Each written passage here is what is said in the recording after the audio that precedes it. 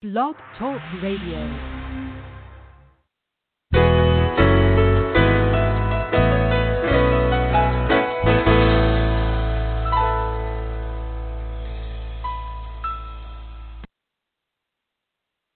Good morning, everyone. This is Johnny Tan, author of From My Mama's Kitchen, Food for the Soul, Recipes for Living.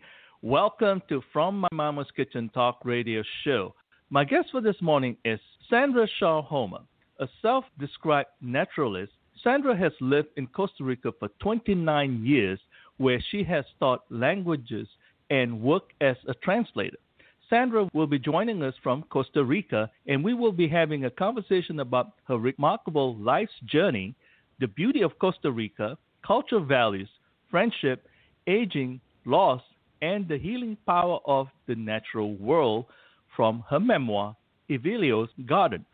Good morning, Sandra. Welcome to From My Mama's Kitchen Talk Radio. How are you doing this morning? Good morning, Johnny. Thank you very much. I'm doing very well. Wonderful. It is a pleasure to have you on the air with me. Evelio's Garden is beautifully written. No doubt it is from the heart for the heart. So congratulations for that. Thank you. Thank you. It was a life's work. Yes.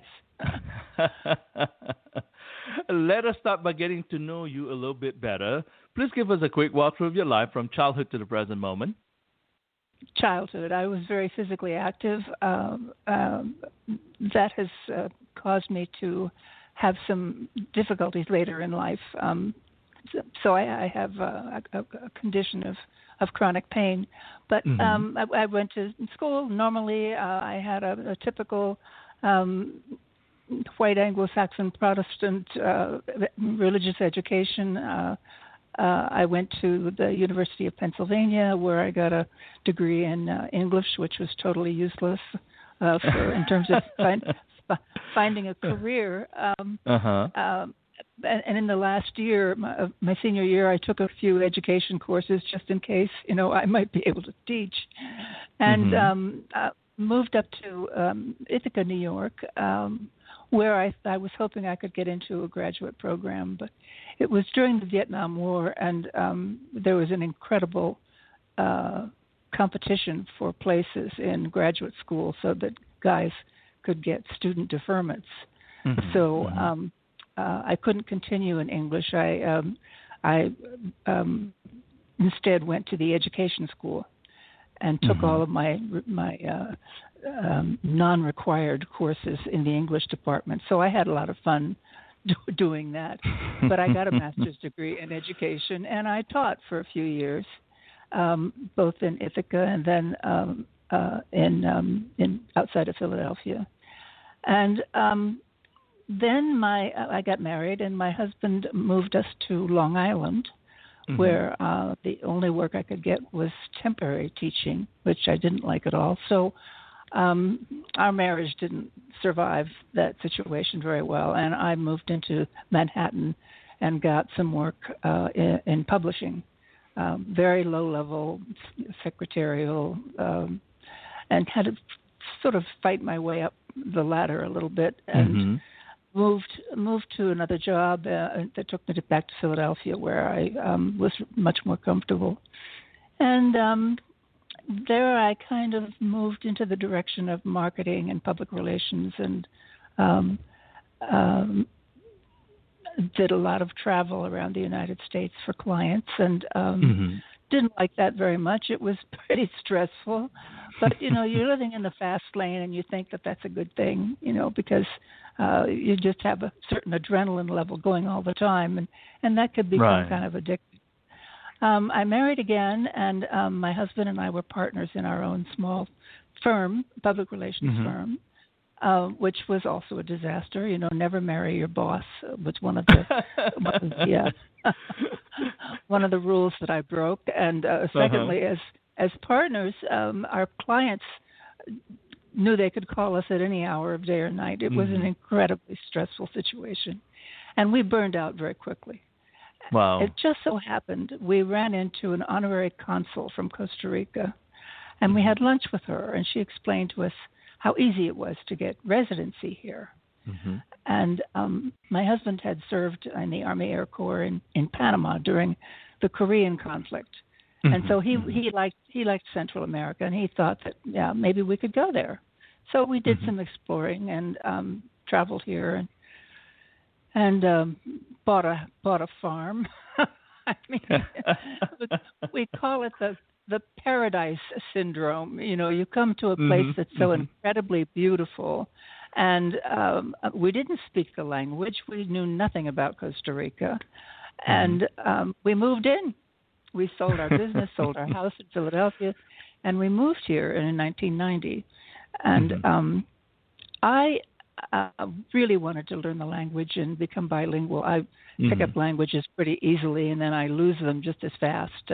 But this time, I wanted to truly become bilingual.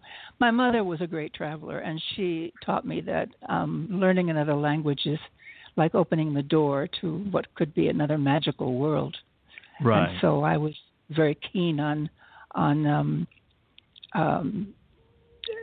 just adapting, assimilating, becoming part of the culture, and it was like moving back in time because this is a rural culture, and there were hardly any other English-speaking people around, so we really had to dive in. There wasn't any option. Unfortunately, my husband didn't dive in very effectively, and he missed the stature that he had enjoyed in his profession in Philadelphia, and just started drinking much too heavily all day, and that put another incredible stress on our marriage. And 6 years after we moved here, I left him. I just I couldn't take that anymore. I tried very much to help him. Didn't work. And it's very hard to maintain your self-esteem when you're in a situation like that, because your partner is blaming you for everything. And that's the alcoholic personality, unfortunately. And so I was on my own. I was extremely poor. I didn't have a phone. I didn't have a car, but I had a horse. And so I would saddle her up and walk around on Sunday mornings and visit my neighbors and have a cup of coffee here and there, and feel that I was at least getting some social contact. I was giving lessons. I was teaching piano. I was teaching swimming. I was teaching Spanish. I was doing everything I could to earn a little bit of money. And the divorce process was long and tortured, but finally it took place, and I was free and working and living in Costa Rica. I, at that point, decided to become a citizen. My father said to me, go back to the States and get a job. Well, at that point, I was 50 years old, and there was no way I was going to go back to the States and get a job. So I was determined to stay and make a life for myself here. And so eventually I remarried, and I got very involved in environmental work here. I helped to found and was on the board of 3 different environmental organizations in nonprofits. And I also was nominated to be on the Municipal Environmental Commission, which was an opportunity to bring governmental institutions together to deal with problems that they hadn't been talking to each other before, and so getting them together, it was really effective. It was a much more creative process, and we managed to close down a sawmill that was in the middle of a residential area, for example, and we got an open air garbage dump closed also, forcing the municipality to find other options for dealing with solid waste. And we also stopped some developers who were moving in around this beautiful lake where I live, who were selling lots without any water. They were just scam artists, basically. But they were throwing a lot of money into what would have been gated communities, and again, we were able to slow them down. And fortunately, the worldwide recession took place right around that time, and so construction just came to a halt. So that helped to save us. But finally, I was so busy. It was like having a full-time job with all this environmental work. So I decided to quit. And I was writing for other people all the time, both in Spanish and in English. And I needed to start writing for myself. I reached a certain age where I said, listen, if I don't do it now, I'm not going to do it. And that story of Evelio's garden kind of developed organically. I wanted to start by simply observing closely the natural world around me. I mean, we lived in an incredibly biodiverse place, and I wanted to learn more about it and be able to describe what I was seeing in a lyrical way. At the same time, Evelio showed up and said he wanted to grow an organic garden on our farm. Well, I was all for that, but I didn't realize that he was going to be trying to involve me in every moment of this project. This became frustrating and comical at times. But anyway, he took over the book. I was writing about the natural world around me and also beginning to introduce some of my personal story. And all of a sudden, Evelio was there right in the middle of it. And so I found myself writing about him and the garden and his frustrations and his ups and downs and the beginning signs of climate change that was affecting his project. And so all of that is kind of mixed together in a soup of a memoir. And I guess that's pretty much where I am now. I'm 73 years old, and I'm living by the lake, and I'm just in a very happy state. That's fantastic. I tell you what, it's amazing because people don't realize, I mean, I guess what I'm talking about is that now we can look back introspectively, so to speak, and start looking at all the life experiences that we have encountered.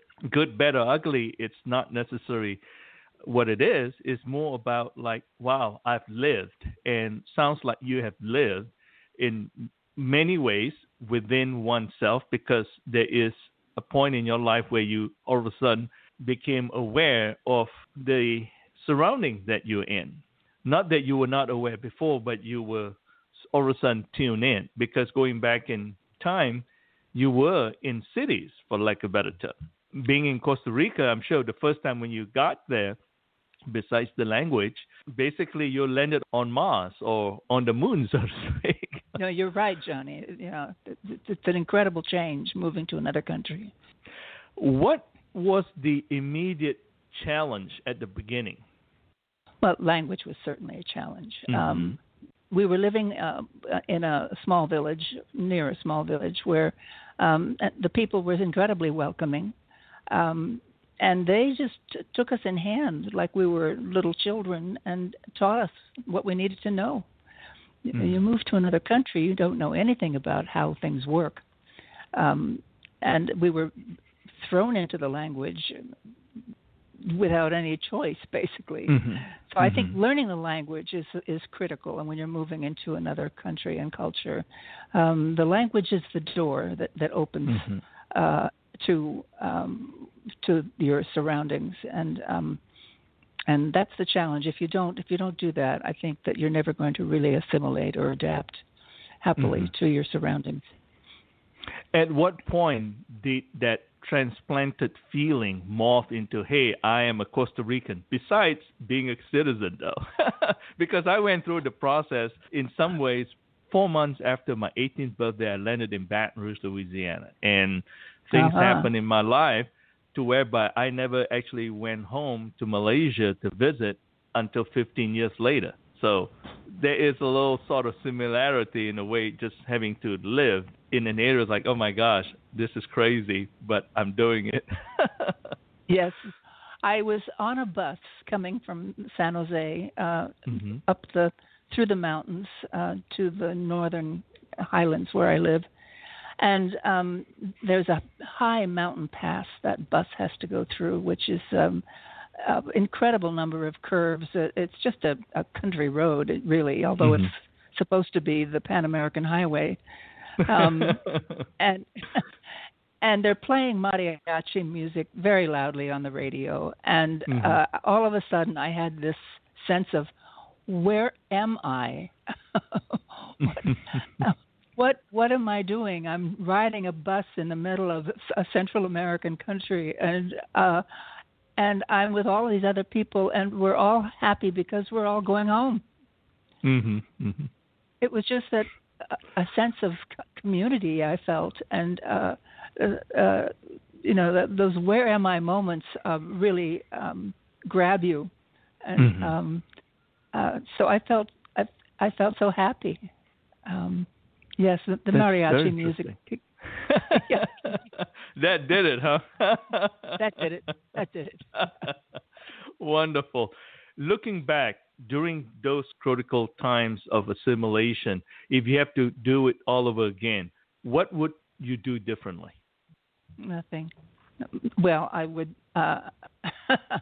I wouldn't. I agree with that. I really agree with that, to be honest with you. I do, because you walk in door number 1, that's what you're going to experience, right? You walk in door number 2, that's that experience, so to speak. And the person you are today is the sum collection of all the experiences you have accumulated. Right. I wouldn't have done anything differently. I loved it here, and still do. So almost 30 years later. Wonderful.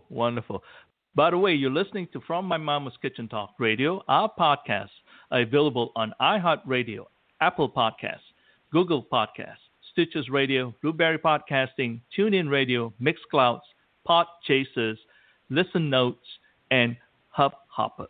I'm Johnny Tan, your host, and my guest for this morning is Sandra Shaw Homer. A self-described naturalist, Sandra has lived in Costa Rica for 29 years, where she has taught languages and worked as a translator. We're having a conversation about her remarkable life's journey, the beauty of Costa Rica, cultural values, friendship, aging, loss, and the healing power of the natural world from her memoir, Evelio's Garden. Sandra, let's talk about the book. It's beautifully done. Love the front cover, by the way. Beautiful look. Evelio's Garden started out because you wanted to write a story about the organic gardening and so forth, and yet soon it evolved into something more of you and your whole life process, where we talked about being able to look back and say, wow, here I am, and this is what I've experienced. So if you could share with us, why do you want to share that story with everyone? I think it's because I'm a writer. Writers tend to want to expose themselves, I think. Also, reaching a certain age, you have acquired a certain amount of wisdom and perspective. And looking back on your life, which is what you start doing when you reach a certain age, things start to make sense. They start to take on a pattern, maybe a pattern of a lot of stupid things you've done, or a pattern of things that have given you joy, and so you just look back, and there's a lot of wisdom in that book, I think, because it's I'm expressing what I have become and what I want to share with others. I don't know why writers want to do that. But it is definitely a thing that writers want to do, is tell their own personal story. And Evelio's Garden was an opportunity to kind of weave my story into something current and a little dramatic and a little comical. And,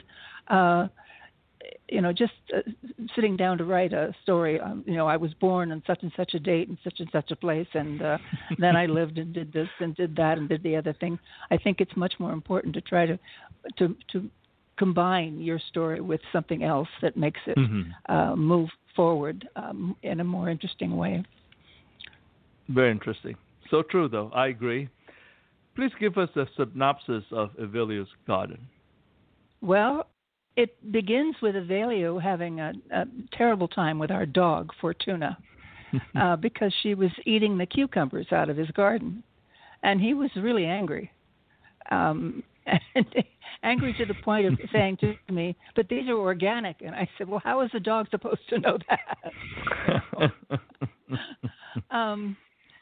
We had there are chapters dealing with cows. We had incursions of cows all the time on the property.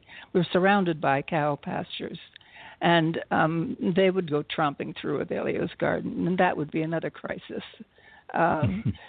He was growing compost using California redworms, and they were growing at such a rate, reproducing at such a rate, that he had to build a second. These boxes looked like caskets, and their favorite food, according to Evelio, was horse manure. So he would go tromping across the road to our neighbor's field and collect horse manure to bring back to feed to these California redworms, and they were producing compost at an alarming rate. It was making me quite anxious, actually, because he wasn't selling the stuff; it was just accumulating in bags downstairs. And oh God, how can I go on?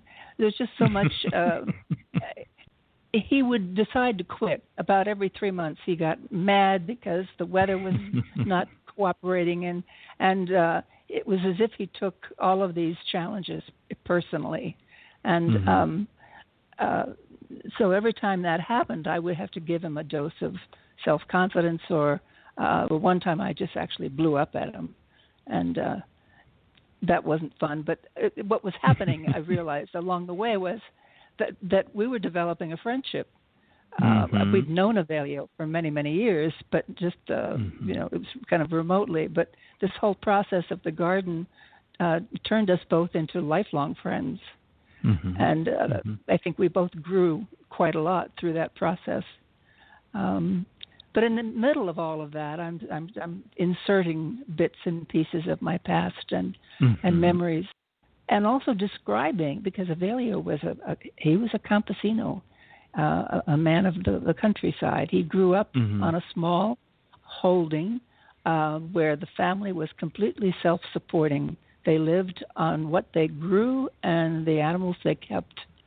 And so he had all the skills of living a completely self-sustaining lifestyle.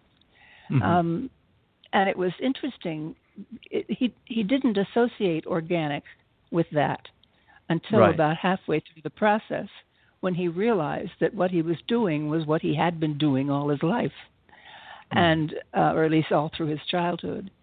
And then he became a kind of different person. He started to get proud and swelled up, with the idea of artisan farming.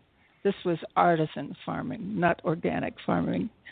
And so at that point, he started doing things right and getting the garden going in a correctly organic manner. And it worked. And he had a wonderful success for about 3 months until the next door field was, as I said, pasture. And periodically they clean pastures by going through with Roundup and spraying it to get rid of the scrub, so that the grass is more available to the cows. And they happened to do this on a breezy day, right along the fence line where Evelio's garden was. And it killed it. Just absolutely killed it.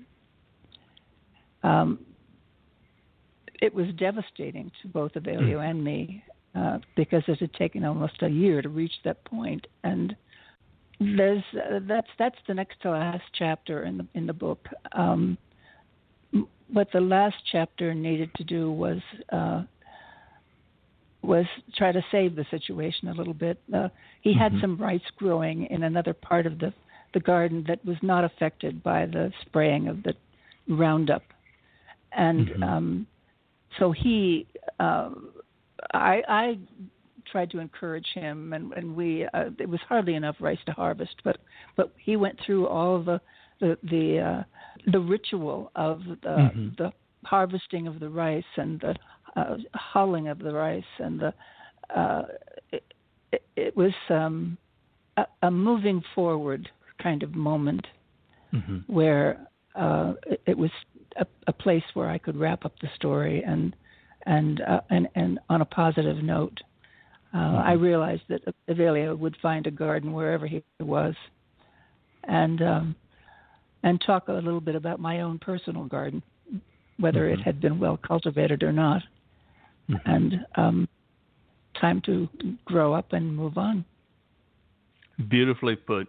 I wanted you to get into that process in terms of we all have our garden. It don't have to be a literally organic garden that we're growing, but within ourselves, the things, our environment, the things that we're involved with, the day-to-day things, that the chores, the action, the activity that we do, that's our garden in our life. Why is this one's for Mom? You dedicated this one to your mom. Yes. Oh, for Mom. Oh, yeah. Well, it was a pretty dysfunctional family. I guess most families are dysfunctional to some degree or another. But our mother was an alcoholic and remote in many ways from me and my sister. And we just never could quite touch the heart of her. This was her way of dealing with an unhappy marriage. And when she died, it was extremely painful for both my sister and me. And it took a while for us to realize the many ways in which she had loved us. And so that's why the book is for my mother. Wonderful. What is your definition of being an environmental activist? Well, somebody who works hard to preserve what's around you. You know, that we planted 1,000 trees on our property, for example. We turned a whole lot of acreage into forest. All right, that's one thing, and that forest attracted an incredible number of birds and other animal life. It was just a beautiful, almost spiritual project. The first time I saw an illegally felled 6-foot across tree lying on its side, something snapped in me, and I said, "This just can't be. This is wrong." And that's when I decided to get involved with the various groups that I worked with. So it was a matter of bringing the problems that existed in our community and around the lake to the attention of the governmental institutions who were supposed to be taking care of these things. You know, Costa Rica has a wonderful environmental legislation, but very little in the way of resources to enforce it. And so you really need NGOs, small groups working in their various parts of the country to get the authorities to pay attention and do what they're supposed to be doing, which is closing down, projects that are illegal and so on. So I think that's what activism is. You just get active. You work at it. How did this whole process invoke the essence of your life's purpose? Because when you look back, being in New York, Philadelphia, and then basically when you first got to Costa Rica, it was sort of that downtime, and yet you found something special. So tell us about that. It was like finding my life's work. Now, my life's work is really writing, but I keep postponing it and doing other things. Right. So I've had other life's work, including teaching language, for example, which I love doing. But it drew me closer to the natural world, working to protect it. And it led me to Evelio's garden. It really did. So my life's purpose, I think it's been a useful life, okay? I'm 73. I look back on it and think of the ways in which I have been helpful, both in my work and then later here in my so-called retirement. My life's purpose, I think if there's any takeaway from my life, it would be to help other people see and understand the importance of what I call the real world, not the artificial one that we live in cities. And if you don't know it, if you don't see it, how can you have the desire to protect it? I mean, we're looking at a planet now that is basically going to kill us because of our own destructive behaviors. But if we had been closer to nature and been able to appreciate it in a profound, personal way, I don't think we would be where we are now. That's very true. Is that too complicated? It wasn't a real clear answer. No, not at all, because I think we all go through the process. I mean, it sounds nice and neat, like, wow, gee, life's purpose, very nice. Yeah, give me a roadmap here and give me a sheet about life's goals and all that. It's not that quite simple, because I think you're right. As you live, and then you realize that what really invoke your passion, that just sort of move you as a person.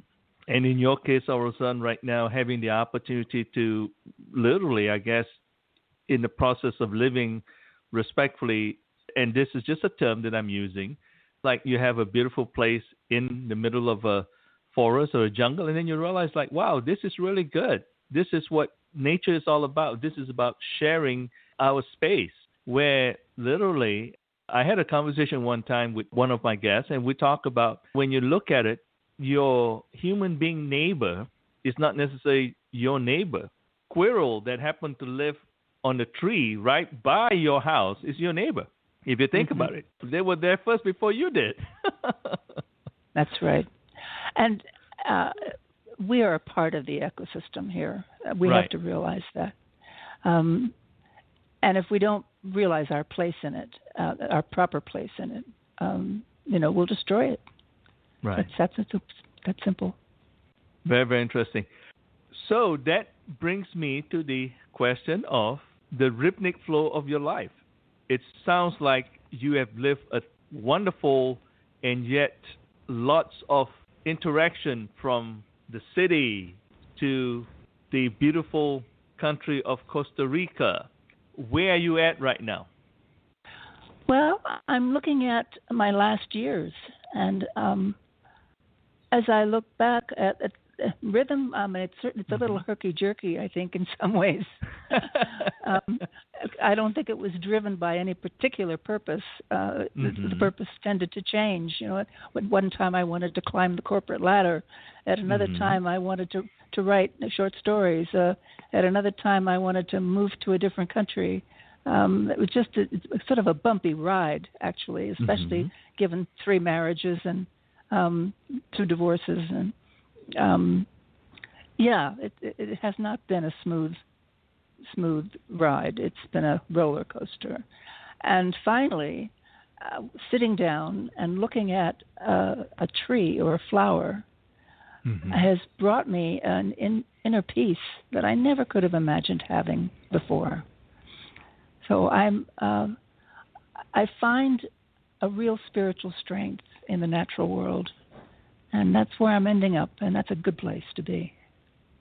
Definitely. Beautiful.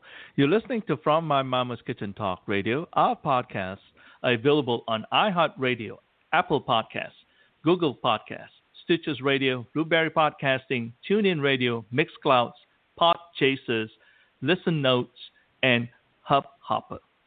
My guest is Sandra Shaw Homer, a self-described naturalist. Sandra has lived in Costa Rica for 29 years, where she has taught languages and worked as a translator. We're having a conversation about her remarkable life's journey, the beauty of Costa Rica, cultural values, friendship, aging, loss, and the healing power of the natural world from her memoir, Evelio's Garden. I'm your host, Johnny Tan. Sandra, in reading Evelio's Garden, what came up to me that is so powerful is faith, hope, and love. How do faith, hope, and love contribute to you? I've always had some kind of faith. As I mentioned, I had a pretty typical Protestant religious education, and then I became very agnostic for a lot of years. But I just saw in organized religion there was just a little bit too much hypocrisy for my taste. So I've been a little bit of a searcher, but I've always had some kind of connection to the divine, whether I worked at it or not. I went through a period a number of years back where some friends were lending me books and the Power of Now, Eckhart Tolle's books, and others that really helped me focus on not exactly meditation, but because I don't sit and meditate easily, but looking at a tree, studying its bark, the striations of its bark, and looking up at the foliage, and then touching the tree, and even putting my ear to the tree. It's alive, and it's part of the creation in which we live. So I've become much more spiritually enriched, if you will. So that's the faith part. If you are in that state, you are feeling grateful. Gratitude is, I have to say, the watchword of my life now. I can drive into town and pass any number of beautiful things and just instantly feel grateful. And I think that's a kind of a prayer. These expressions of gratitude, faith, and that's love. And what was the third thing? Hope? Yeah. No. Hope. Well, if there's any hope at all for us as a race, it's recognizing our place on the planet and trying to undo the damage we've done. I am a hopeful person, although it's very hard right now in the middle of this coronavirus. Yes. So many people are being affected. And so many deaths. It's just awful. Here in Costa Rica, the Ministry of Health has taken extreme measures, and we're a tiny little country. We have at the moment 69 cases. That doesn't sound like a lot, but they're closing down everything. They closed the borders to everyone except citizens and residents. They've cut off imports from China. They're closing down bars and casinos and restaurants and swimming pools, any place where people gather. They're shutting down. We have around Easter time, we have what they call Semana Santa, Holy Week. And there's something going on every day that week, including processions and people gathering. And so they're turning that off too. So it's really, people are very sad. We're not allowed. Costa Ricans always greet with a kiss, always, and we're not allowed to do that anymore. We have to bump elbows instead. So people are kind of taking it personally. They're very sad that they can't be expressing themselves the way they normally do. So it's a sad time, but I'm hopeful that it will pass, and that we won't be too affected. I'm kind of self-quarantining, but not completely, but I live alone in a remote area, and I don't have a lot of personal contact with others, and so I'm hoping I'll be okay. I take precautions, and people are getting it, I think. I hope that's true in the States. They got such a slow start up there. Right. When I read about Italy, I'm just so sad, so incredibly sad. So it's hope is difficult, but when they're singing on the balconies in Italy, you have to say to yourself, okay, there's a human spirit there, and so as long as that's alive, I think we'll be okay. So true, very true. What would you like for the readers to gain from reading Evelio's Gun? Just a a better understanding of the importance of the natural world. If you live in the city and you don't even have a house plant, how can you relate? Mm-hmm. I think it's important for us to get out and be in a natural environment, whether it's a park or one of those little vest pocket parks they call them in New York City. Look for something green. Green is a very, very powerful color. Yeah, it really is. It draws you in, and it's a happy color. Mm-hmm. I think if reading my book, if people can begin to understand a little bit better how important the natural world is to us as humans, that's, I guess, what I would like them to take away. I know we all live in the city, and sometimes we take it for granted about the natural world, trees and everything else. And your book does create the ability for people to actually set up their own little, what I would call, getaway for themselves in their backyard if they chose to do so. Mm-hmm. Or go to a park, or go on a hike, or I know people can't gather now anymore, but right. Try to find some individual connection to it. Right. Please share with us your other books. Oh, okay. My first was actually a kind of personal log of a trip I took on a freighter around the South Pacific. This was like jumping off a cliff for me, but I was 60-something, and I thought, well, I've always wanted to be on a ship at sea. The idea of a cruise ship with 5,000 passengers and full-time food and noisy entertainment just didn't appeal to me at all. So, I grew up around water. I mean, I'm a real water baby, and my father had a series of small boats, and so I just always just loved the ocean. So I thought a freighter would be the best way to achieve what I wanted to achieve, and I wrote about it as it was happening. So the idea was to write what was going on, and then when I reached a port, get to an internet cafe and send installments back to friends and family. That wasn't always possible. In fact, there were very few chances to get onto an internet connection. But when I got home and I looked at all of what I'd written, I thought, well, there could be a book here. So I worked on it for about 6 months and published it on Amazon. And so it's available there. It's called Letters from the Pacific, 49 Days on a Cargo Ship. It was a fascinating and wonderful experience. And travel memoir is fun for me because writing about where I am and what I'm exploring and seeing and hearing just enhances the experience for me. So I did a second travel memoir called Journey to the Joie de Vivre. Joie de vivre in French means joy of life. And I wanted to go around parts of Europe and visit friends. And I took another freighter trip across the Atlantic. I really enjoy that mode of travel.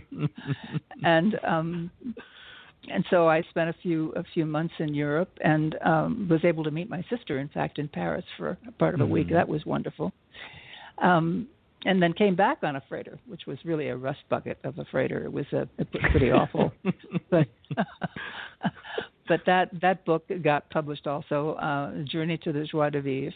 And then there was, I had some pretty awful medical situations in the decade of my 60s. And one of them was the discovery that my platelets don't really react the way they're supposed to. I was in surgery to fuse some vertebrae in my neck. And all of a sudden I just started bleeding profusely all over. And I had been taking Plavix, which is an anticoagulant. They call it an antiplatelet drug, is what they call it, which it just sounds very dangerous, and it is. I'd been taking it because I had some heart trouble, And they say to stop taking it a couple of weeks before the surgery. So I did, but that didn't. My plate just didn't get the message. So I developed a huge hematoma in my throat. It threatened to shut down my trachea. I was in intensive care on a respirator for 10 days. And you when you're on a machine like that, you really can't do anything. Right. But I did have a little, after I was got through being so heavily sedated, I started saying to myself, well, I'm just going to write about all this in my head. So that kept me entertained. It truly did. And interestingly, I remembered the detail so vividly that I was able to write about it afterwards, almost exactly as I experienced it. I was taking a lot of steroids. I went into hallucinations all the time. And so I described the hallucinations and the doctors and the nurses and everything that happened around me. And I call that the magnificent Dr. Wow. The head of intensive care was a Chinese extraction, and just a wonderful doctor. I mean, he really pulled me through, I think. And so I thought of him at one point in a kind of hallucinatory way as one of those Chinese ancestor portraits, with the robes and the formal pose, and so I wrote that to him. I wrote a little note to him, and he just loved it. And he said, "Oh, Dr. Wow." Dr. Wow. And I thought, okay, I have to write this book. It's a short book. I only published it as a Kindle. It was only about 65 pages or something, so it wasn't long enough for a real production. But yeah, that's the third little book, The Magnificent Dr. Wow, and they're all available on Amazon. And then finally, what I think of as my magnum opus, Evelio's Garden. Wonderful. Where can someone go to buy your books, get more information about you, and keep up with your latest happenings? Okay. Amazon, of course, for the books, as well as Barnes & Noble and Powell's.com. I don't know if you know that store up in Portland, Oregon. It's just one of the biggest bookstores on the planet. And so I'm thrilled that it's listed there. So for purchasing online right now is where they can find it, as well as the other books. Of course, I have a Facebook page for me, and as well as for each of the books. And there's I'm on Goodreads. I have Facebook. I already mentioned Facebook. And I have a blog, and it's called writingfromtheheart.net. Writing from the Heart, all one word, .net. And I update that pretty frequently. And there's an author page on Amazon. I mean, I'm everywhere, so you can find me pretty quickly. Wonderful. How has writing Evelio's Garden impacted you personally? Because this book is a little bit different comparatively to the other books. Oh, very different. It has given me a great deal of joy to see how well it's being received. When you're a writer, you're so hesitant to put yourself out there in some ways. As I said, writers want to expose themselves, but on the other hand, they don't want to sell. They don't want to sell books. They don't want to get into the marketing part of it. Right. It's scary. It is. It's very scary to try to approach agents or publishers, and but so there's just a tremendous resistance you have to overcome to do that. And how has it impacted me? I think that I have finally written the book I was meant to write. And I don't know if I'm going to write another one. I had a novel started a number of years back, and about 120 pages of it. I wasn't sure where it was going, so I stopped. I might pick that up again and see if it looks like it might be going someplace. But and And I write poetry. I've published some poems and some little bits of creative nonfiction here and there, and I may continue to do that. So, writers can't really be stopped. Very, very interesting. So what is next for you besides fiddling around with love poem and so forth? Is there anything major on the horizon? I might take another trip. The freighter travel usually has an age limit, and I'm getting very close to that limit because they don't have doctors on board. They have interesting. The second officer is the medical officer, and so he's trained to handle emergencies, and they have quite a medicine chest on board, including antibiotics and anything that might be needed for an emergency. But they don't have a doctor, and so you have to be insured for everything, including a helicopter liftoff before you get on board. And but the age limit for most lines is 75, so I don't have a lot of time left. And there's a freighter that leaves from Costa Rica and goes to China, several ports in China, and ends up in Seattle, where my sister lives, and that just sounds perfect. Oh, wow, that sounds cool. Yeah. So I don't know. I might seriously look into that. I don't have a lot of time left to plan it, but we'll see.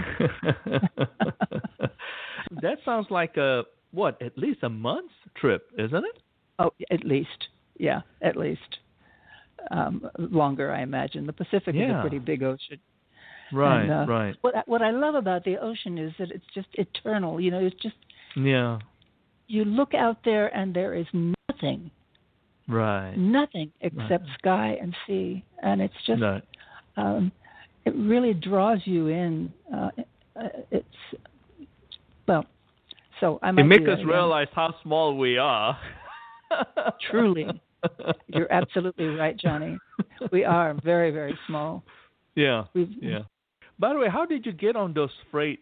Is there a place that you could go and book to get on the freight? There are, in fact, there are travel agencies that specialize in no kidding. In freighter travel. My favorite is called the Cruise People, and they're located in England. Really? But they're online. Wow. Yeah, they're online. So there are. I mean, you look at the listing of things that they've got, and you just, oh my God, you want to travel the world. It's just. I imagine they don't have any, for lack of a better term, parties or whatever that is, because it's strictly work, isn't it, on those freight boats? Well, there's always a barbecue. And I have to tell you that most of the crew are Filipinos. Filipinos just love karaoke. And so there's always either it's a birthday party or it's a barbecue because crews need a chance to let off steam. Yeah, right. Wind down. It's hard work. Especially port work. So, and of course, I've been to a number of these parties, and they are hysterically funny. They really are. They are wonderful. The crews have always treated me with great respect, but they've also invited me into their lives to some degree, and so that's been a wonderful experience too. Are there a lot of people that does this? But there are a number. There was only one trip I took where I was the only passenger on board, and that was a challenge. But really? Most of the time I've met up with some other very interesting people. I think people sort of self-select to be freighter travelers. They're pretty interesting folks. Many of them are great travelers and have lots of good stories to tell. Yeah. That's very interesting. One of my best experiences, though, always when I'm on a ship like that, is to go to the bow, because a freighter is a pretty noisy animal. But really? When you're in the bow, you can't hear any of that. It's totally silent. All you can hear is the breeze created by the ship's movement through the water, and it is just one of the most peaceful, loving things to do for yourself, just to stand there and absorb the quiet and the sense of eternity. Oh, I imagine so, because like you say, sky, water, and that's it. Mm-hmm. Another thing, at night, I would think it would be like totally awesome looking into the skies. Oh, yes, absolutely. Absolutely. One night, Venus was so bright that she carved a path of light across the ocean just the way the moon does. Yeah. It was an extraordinary vision. Wow, that's very interesting. Sandra, as we close this hour, since our show is about people, family, and living life, would you like to share a recipe for living with our listeners this morning? A recipe for living. Pay attention. Pay attention to what's around you. Live in a way in which you are observant of what's around you. And try to find peace. I think it's only through close observation of our surroundings that we can truly find a kind of spiritual comfort and peace. So that would be my recipe. Wonderful. Well, Sandra, thank you for the great recipe for living and for spending this hour with me on From My Mama's Kitchen Talk Radio. To all our listeners, please join me next Tuesday morning, August 4th. My guest will be Mel Caspen-Blumey. Mel is the former head of copy at Disney Consumer Products, where she created in-depth storytelling copy for products for Disney, Pixar, Lucasfilm, and Marvel. Mel and I will be having a conversation about her remarkable life's journey and her latest children's book titled Screens, Beans, and Quarantines. For additional information about this show and future shows, please go to fmmktalkradio.com. Thank you for listening and have a blessed week. Sandra, it has been a true pleasure. Thank you again and have a blessed day. Thank you so much, Johnny. I've appreciated knowing you. Good conversation. Thank you. It's been a great pleasure. Thank you so much. Bye-bye.